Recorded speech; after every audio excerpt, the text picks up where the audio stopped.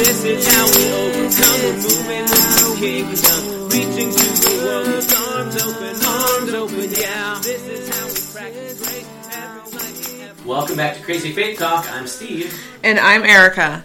And so, Steve, last week we started a new series on spiritual warfare and who is the devil and what does that mean for our lives, and kind of looking at evil and mostly focusing on Old Testament, a little bit of Christian tradition and Old Testament scriptures. So, like we always do, we need to move on to the New Testament. Mm-hmm. And so, why don't we start with looking at Jesus, because that's how the New Testament starts, is Matthew, Mark, smart idea. Matthew, Mark, and Luke, and John. And just as a jumping off point, I think it's always good. I mean, maybe this seems obvious, but it's always good to ask a question of how does Jesus engage with the subject? Yeah. When so, I mean, again, they're going to be subject. Jesus doesn't seem to have a policy on Facebook, or Jesus doesn't seem to have a policy on all sorts of things. But where we have a place where we have examples, okay, well, how does Jesus engage with it? It's a good place to start. Okay, so we've set the table for today. We want to talk about how does Jesus engage with the presence of evil in the person that gets named both devil and Satan. Those are sort of synonymous figures eventually by the New Testament. Okay, where do we go from here, Erica? So we have to begin at the beginning, which is always a good place to start. This is for Maria. And we'll begin with right after Jesus' baptism, early on in the Gospels. The Holy Spirit sends him out into the wilderness for 40 days, in which he is tempted by Satan, the devil, whatever you want to call him. Yeah. And it's interesting, as we talked in our last episode about how Satan is a created being that can be used by God at times. Here's another one of those times, like in the book of Job, where Satan's trying to tempt Job to curse God. Here he's tempting the Son of God to curse God, and make him bow down to him, make him make bread out of stone, all these different things. But so how does Jesus react to this temptation? Yeah, well, and I'm so glad we're starting with this story. The story of Jesus being tempted in the wilderness by the devil shows up in the three Gospels that are sometimes called the Synoptic Gospels, Matthew, Mark, and Luke. Mark just gives it as a one-sentence sort of a thing and after his baptism, immediately the Spirit drove him out into the wilderness for 40 days, and he was tempted by the devil for 40 days. And then Matthew and Luke give these more elaborate sort of stories with sort of 3 episodes. The order is different. We could have a separate conversation someday about what each Matthew and Luke are trying to emphasize there. But at least I'll take the position that I have come to be most comfortable with or most convinced of in my years of spending time with the text. And that at the heart of those 3 stories, or those 3 episodes, is Satan trying to convince Jesus to be the Messiah without having to go to the cross. The translation, sometimes our English translations say the devil's words are, if you're the Son of God. The Greek will bear the translation just as well, if not better. Okay, so you're the Son of God, then do it this way. Then make bread for everybody and you'll be a big hero. Or bow down to me, I'll give you all the kingdoms of the world. Or do this impressive stunt and everybody will see. And when the angels come and save you from any pain, you'll get to be the hero without any suffering at all. And then at every turn, Jesus' isn't, no, I'm not really the Son of God, but no, I won't be the Son of God, I won't be the Savior, I won't be the Messiah your way, I won't do it that way. And that the temptation stories have everything to do with how Jesus is the Savior, how Jesus will be the Messiah. And in a way, I think similar to what Israel goes through in the wilderness stories in the Old Testament. The years in the wilderness there are meant to be a refiner's fire experience, sort of a refining experience of how are you going to be God's chosen people? And are you going to try and do it the way of every other nation, with wealth and power and putting your own trust in your own self? Or will you learn to trust that God will give you what you need? So much of what happens in the wilderness story with Jesus tempted in the wilderness for 40 days is meant to be sort of a riff on or a completion of what Israel does for 40 years. And in some sense, I've heard people say the idea is that all of Israel gets winnowed down into this one person, so that Jesus becomes the one faithful remnant, so to speak. That Jesus is Israel embodied in this one life, and is called to be what Israel was always meant to be, the wandering people of Israel in the wilderness stories. And that there where Israel fails in the Old Testament by giving into the other gods or the other nations or trusting in themselves, whatever, what have you, Jesus succeeds, Jesus proves faithful. And that, again, this is part of how in a way, this is part of what God's design is. That this is meant to be that crucible experience that gives Jesus the clarity of who am I, what am I supposed to do, how am I supposed to be the Savior in the world, and how will I save the world? Will it be like a conquering king, like the world is expecting and used to, or will it be through the death of a cross? Will it be suffering love? And that's again one of those moments where what the evil one intends to use for trying to derail Jesus becomes also the moment for the crucible of clarity, of being clear about that I know who I am and where I'm supposed to be from now on. But this isn't the only time that Satan tempts Jesus in his ministry. Sure. And even the way Luke tells the temptation story, he intentionally leaves it hanging that way. At the end of the temptation story in Luke, after the three, and the final one in Luke's gospel is the jumping off the temple one. And then it says, and the devil left Jesus for an opportune time. I mean, like that's the most nefarious, like dun dun dun, sort of a moment in the gospels. And since all those temptations in Matthew and Luke start with, if you are the Son of God, ... if you are the Son of God, ... it should maybe make our spider sense tingle when we get to the end of the gospel and on the cross you hear the crowd saying, well, if you are the Son of God, come down from the cross. But that's exactly what's happening again, is that there's the power of the devil showing up again saying, do this without a cross. Can't you just be the conquering hero? Can't you just be the one who does wonders and miracles and everybody loves you? And the answer is no. That at the heart of God's way of saving and redeeming the universe is suffering love that takes on death, not the easy path, not the I'll be the hero that everybody loves and pats on the back. Well, even before Jesus gets to the cross, as he's telling the disciples about this, you have Peter coming up to him and said, "No, Jesus, hold on, time out here. There's got to be another way.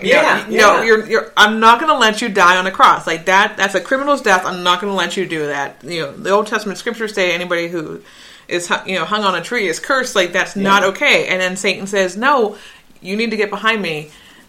And he doesn't say Peter, but he calls him Satan. Yeah, and that's an interesting notion too. I mean, like, however we think about the role or the presence of Satan in the world today, that story at the sort of turning point of the Gospels is really illustrative. That, like, okay, in this instance, Peter's idea, I mean, Jesus just said to the disciples, I'm going to go to a cross, I'm going to lay down my life, this is how it's going to go. And Peter says, no, far be, that'll never happen, I'll never let it happen. And Jesus sees that impulse is demonic, is satanic, is evil, and doesn't blush at all to say, get behind me, Satan. You're thinking, you're setting your mind on human things, not divine things. And yet the way Jesus treats Peter there, he doesn't treat him like he's possessed, like, and then perform an exorcism. Yeah. He said, no, that notion, that way of thinking, that whole train of thought, that logic is wrong-headed logic. It's evil, upside-down, anti-God, anti-Christ logic. And no, that's not okay. And it's not like then he has to perform a spell or an incantation but it's sort of, get yourself together, man, that kind of a moment. And he recognizes that Peter's still in there. It's not like he starts talking with a weird voice, or this is not the movie The Exorcist. It's Peter talking, but his thinking has become aligned to that sort of anti-God way of thinking. Which means that so often in the Bible, where you get the presence of evil, there's this tension of the presence of evil is doing something, the demon, the unclean spirits, however the gospel writers talk about it, but also that people bear their own culpable responsibility for their actions too. Again, that's this tightrope act we have to walk if we're going to spend time with the scriptures the way they talk. The Bible doesn't sort of say, like in the old Flip Wilson show, the devil made me do it. Oh, well, I don't have any responsibility. The devil made me do it. But on the other hand, the Bible's willing to say that there are powers greater than ourselves that are absolutely able to nudge and whisper and that are at work around us, and we'd be fools to pretend they're not there. And at the same time, we're letting ourselves off the hook if we're like, well, it's not my fault, the devil made me do it. It's not Peter's fault because Satan made it. No, Jesus doesn't treat it like, Peter, you're off the hook. It's okay you thought that stupid thing. No, this is not okay, Peter. We've got to be clear. That's not the path for me. It's going to be the way of the cross. And I'm also thinking, just shortly after that story, as Jesus is having the Last Supper with his disciples, you have that account where he talks about whoever dips their bread in the cup with me is going to betray me, and all this talk, and then you read in the Gospels, and Satan entered Judas, and then Jesus told him, okay, Judas, go and do what you have to do. Yeah. So we're talking about not everything that we do that is evil or sinful is because of the devil. But how do we wrestle with this one then? Yeah, and that's tough because Jesus doesn't let Judas off the hook. By the end of the gospel narratives, Jesus will say something like, "Woe to the one by whom the Son of Man is betrayed. It would be better for him as if a great millstone were hung around his neck, or he'd never been born." I mean, so Jesus doesn't let Judas off the hook for what's about to happen. At the same time, Jesus seems to be well aware this is all part of how the story gets to the cross, and the gospel writers seem to be centered on, the cross this is the way God rules the world, and is in suffering love rather than through domination and power. And so again, it's this weird the Latin phrase, the felix culpa, the happy fault, like somehow where something evil and wicked can be used in this beautiful, joyful, unexpected way that in some ways has to remain mystery. It has to be we don't get to iron it out and say either it's human responsibility or a spiritual being or something like that, but it's a both and like so many important things in the life of faith, it's not an either or, but Judas bears responsibility for his choice, and there's also the presence of Satan in the midst of what's going on. And similarly for us as well, we bear responsibility for our choices and our actions, and at the same time we should be at least honest enough to say there are impersonal forces that are certainly at work on us all the time. So of course there could be the presence of personal forces as well. That if we recognize that there are other forces that have that have influence over us that aren't spiritual beings, then certainly there could also be the presence of personal beings or things like that are whispering or influencing as well. And then it's a both and. So as we look at Jesus' encounter with Satan, not only in the wilderness and with Peter and Judas, but also, I mean, there are several encounters that Jesus has with the demonic in individuals who aren't his disciples, who are just kind of people that he comes across along the road.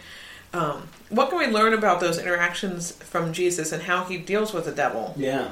Well, so I'm thinking early on in Mark's gospel, this is the one that comes to mind first, is this encounter. And again, the gospel writers seem comfortable just sort of leaving it, there's an unclean spirit. Even though, they're not thinking, in 20 centuries, this will seem like a weird way of talking. This is just how they talk. There's a man with an unclean spirit. And the unclean spirit approaches Jesus and says, "I know who you are, the Holy One of God." And Jesus, rebukes and says, "Come out of him." And Jesus is always about liberation. So that Jesus is always about the person who's oppressed, whether it's the people who are in bondage to debt or the people who are in bondage to demons. There's this always this presence of calling people and setting people free. And also Jesus has this way of silencing these evil, unclean spirits who recognize who he is, which is a whole other recurring theme throughout the Gospels too. Yeah, I think it's just interesting as we look at how Jesus deals with these demons.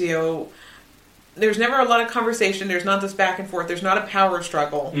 Jesus knows exactly who he is, and he knows exactly who he's dealing with. Yeah, and curiously enough, they all know who he is too. Yes. As the story's playing, one of the other fun things to do as you're reading along, especially through Mark's gospel, is the sort of game of recognizing the ones and the characters who recognize who Jesus is. There's God's voice at the beginning, at the baptism, and the demons all recognize Jesus. Blind people recognize Jesus. Eventually, the enemy, the Roman centurion, recognizes who Jesus is, and the religious people all along the way don't get it. And again, there's this sort of there's a line in the book of James where it says, the demons know the truth. The demons believe that recognize that there's God, and they shudder about it. That faith in God isn't simply a matter of believing correct facts about God, but it has something to do with being on allegiance, about that sort of like whether we'll be a part of God's work of justice and mercy or whether we're opposed to it. And the demons recognize who Jesus is. They just don't like it. No, they don't like it at all. But they're very obedient once he starts speaking. Right. They come up to him and they make themselves known to him, which they don't really need to do. He's Jesus. He's aware that they're there. Right. And while they believe who he, they know who he is, and they believe who he is, they're still very obedient to him. Yeah. Which I find is a great comfort when it comes to the idea of dealing with Satan and with evil. Well, and again, I think it helps us to make sense of or rightly frame the way that the Jewish and Christian scriptures talk about engagement with evil in a way that's different from like almost every pop culture story we tell about good and evil. You know, in every other story, you don't know who's going to win in the end. Is it going to be the good guys or the bad guys? Will the Empire or the Jedi win, or something like that? And at no point in the narrative of the Gospels or the whole sweep of the Bible is there any question that ultimately this is God's universe, this is God's victory. And so there's never a point where Jesus is like, oh, I'm going to really have to save up my strength to battle. Nope, the battle's over. There's never a battle. It's just simply Jesus with a word speaks, and the powers of evil are scattered and destroyed. There's this great line in what I have come to think of as the Lutheran national anthem, one of Martin Luther's hymn, "A Mighty Fortress is Our God." But there's this great line. A Mighty Fortress is Our God is one of those great hymns you have to sing all the way through, because if you only have the first verse, it ends with, "And the devil is stronger than all of us, oh, heaven help us." Yes. And again, like the Star Spangled Banner, if you only sing the first verse, you're like, I don't know, is the flag still there or not? A Mighty Fortress, it starts with, man, there's all these powers arrayed against us, and by the time you get to the end of the third verse, Jesus has emerged as our triumphing, victorious one who's fighting along our side. And at the end of the verse, it goes, one little word subdues them. That Jesus doesn't have to get out his sword and go hacking at bad guys. Jesus speaks a word and the battle's over before it's begun, which draws on biblical imagery. Even when we get to the book of Revelation, we'll have this conversation later on, just spending time talking about evil in the book of Revelation. But when Jesus, the conquering hero, arrives, and it talks about he's got the sword, it's the sword that is his word, which is to say, Jesus doesn't have to go swinging weapons around, simply at the word. And Jesus speaks the word, and just like at creation, Jesus says, God says, let there be light, and light comes into being. Jesus speaks, and the powers of evil are scattered and defeated. So that it's not a battle that's in question. That's an important piece, and you see that throughout the Gospels. There's never a point where Jesus turns to the audience and says, if you believe hard enough and say, I do believe in pixies, Tinkerbell will come back to life. The battle is already won. Jesus just says, out, and they go out. It definitely reframes the conversation for us, so that it's not day by day, oh, I wonder if God will win today, but the victory is already assured in that sense. And for me, and maybe this takes us a little bit deeper into the idea of spiritual warfare, and not just who the devil is and how he interacts with, how we see him interacting with God and Jesus throughout Scripture. But when I'm face to face and dealing with what is clearly Satan trying to mess with my business, it's very comforting for me not to feel like I have to come up with some great theological idea or concept or write this great thesis to get the devil to leave, but just the fact that I said, no, Jesus owns me, not you. Get away. It's a great comfort to me, so that it's, because I know who wins the battle. I know who wins in the end. And it's not Satan. And that dramatically changes even how we see our place in the big story. That this isn't a matter of God saying, oh man, I'd win, except I don't know if Steve's up for it today. But the victory is guaranteed. And so there's this joyfulness for us. Again, it's what helps put things in the right perspective, that we don't have to live ruled by fear. Just, we used that example in our last conversation about being aware that there are deer on the road. If I'm so afraid of all the stuff that's out there and sort of ruled by fear, I won't have the confidence that is required to say, merge into traffic, or park a car, or change lane. I mean, there's lots of things where you have to be not angry or aggressive, but assertive and not afraid. Otherwise, you're going to be more danger on the road. And in a similar way, we're not called to be people who live ruled by fear of, oh my goodness, there's a million things to be afraid of, I won't get out of bed this morning. But to have this confidence of, the one who has claimed us, who gave his life for us, has overcome the world, and that God's victory comes already at that cross. I mean, that's a really, really important notion. At the heart of the Christian faith is the victory is already won. It's not, we're waiting for the big final battle to happen later on. And again, sometimes pop Christian theology has misunderstood that and treated it like, well, the evil won round one at the cross, but the big battle's coming. No, that's completely wrong. The big battle's already won. God won it at the cross and resurrection. It's not that that's a defeat. It's the moment that appears to be, or that God's way of winning is to get consumed by death and then come out the other side and break it wide open.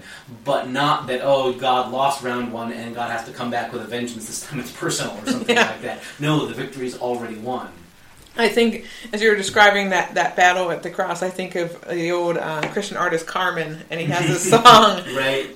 Where it's basically, he did a lot of story songs, and this one was like a boxing match between Jesus and Satan, and they're in the ring, and the bell tolls, and they fight and everything, and Satan goes, or Jesus goes down, and Satan thinks, oh yes, I've defeated him. And then they start the countdown, which is usually, it works their way up. 1, 2, 3, out. And this countdown goes 10, 9, 8, and he works his way down. And Satan's like, wait, whoa, hold, time out. What's going on here? Right. And that's the thing that we have as Christians, is that, the battle's already won. Right.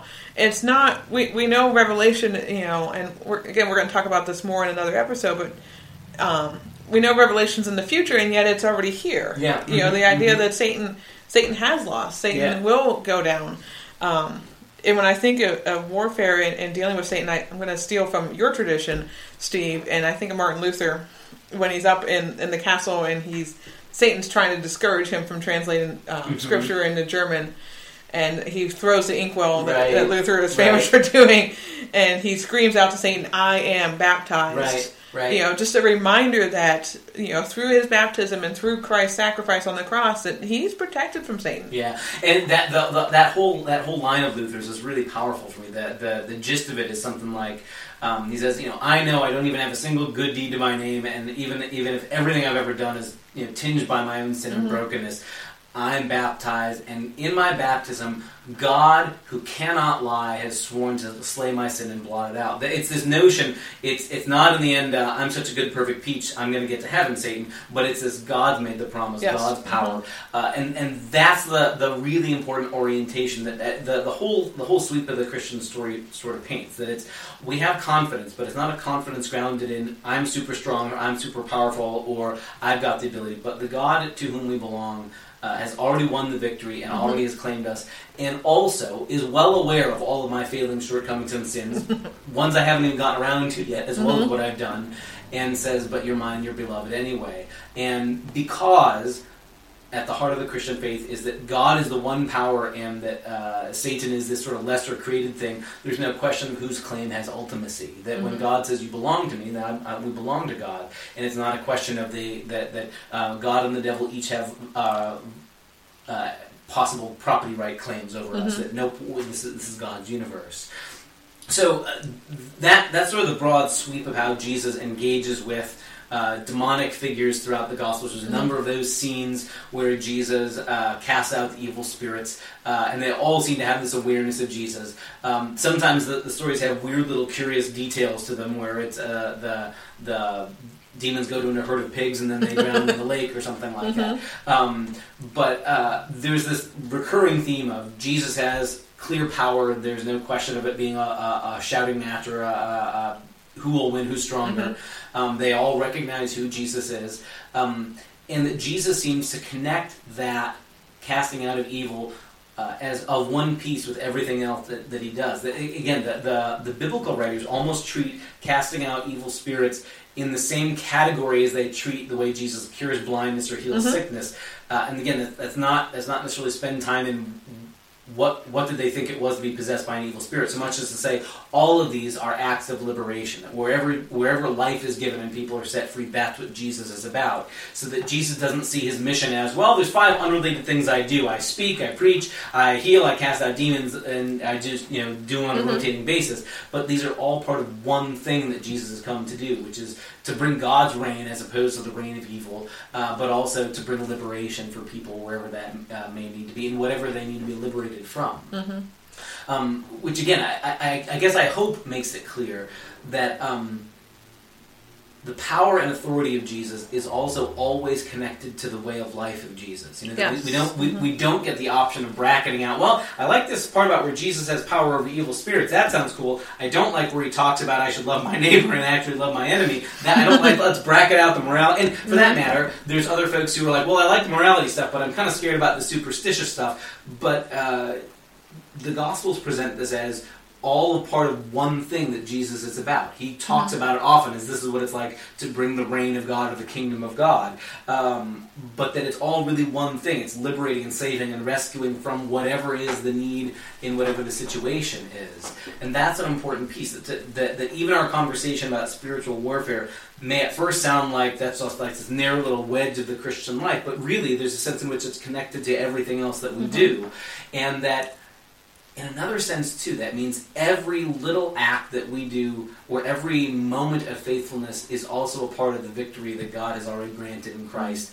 And that even things that don't look particularly spiritual may well be a part of that sort of victory against the powers of evil. Because, again, most of the time, a smart devil wouldn't overplay his hand and get us to do something overtly wicked, but smart evil would do something a little like, don't care about your neighbor, or just stop caring, or just be and that means every act that refuses to be apathetic, every moment where we refuse to be complacent, every moment where graciousness and compassion or the way of Jesus gets sway over us instead of the other impulses in us, those are also part of that victory as well. You're talking about Jesus bringing liberation. It takes me back to a couple episodes ago, Steve, when we talked about the year of Jubilee and Jesus and him quoting Isaiah and saying that he's come to set the captives free. And often in today's world, when we hear that word captive, we think prisoner, like in a jail cell. Right. Somebody who's had right or wrong is in jail. Maybe there's been an injustice done against them. But that also goes to this idea of the demonic and even the demonic holding people back from being able to do what God has called them to do, being able to be the people that God has called them to be. Jesus brings about that liberation just as much. And again, in those same verses, he talks about healing the blind and giving hearing to the deaf. And so yes, it is just as much of his ministry. And then as Christians, like a call for our ministry too, whether priest or laity, clergy or lay, to again bring about that liberation to other people and to ourselves. And that means, in a sense, to get meta for a minute, like the work of the church. What is it that we're supposed to be about? Not just inside the walls of church buildings, but what's the work of the people of Jesus? In a sense, is as big and broad as whatever it is that gives life and sets people free. That's pretty big and broad. There's lots of ways you can run with that. And that means, too, that the way communities of Jesus might run with that might look like different things in different places. There are some places where the need is providing meals for hungry people in the city. And if you live in a community where you don't have a neighborhood around you, but you have a cornfield around you, it might not be helpful to have the soup kitchen, but you might be the place that has the after-school program for the kids, or you might be the place that sends a mission trip. But that all these are part of the big picture. We're about Jesus' work of speaking and bringing life and setting people free. And knowing then that wherever we are, that might take a different shape. And sometimes it looks very religious. Sometimes it's very much in the language of we're doing Bible school and we're teaching kids the story about Jesus. And yet at the same time, also part of God's work is things like housing homeless people. That's a part of kingdom work as well. And we don't get to play the game of whose ministry is more important or more kingdom related. It could well be that God's playing a game of chess and we're just playing checkers and is thinking like 8 moves ahead. And the things that don't look like they're very important or don't look very religious or spiritual may well be, have this big turning point in somebody's life.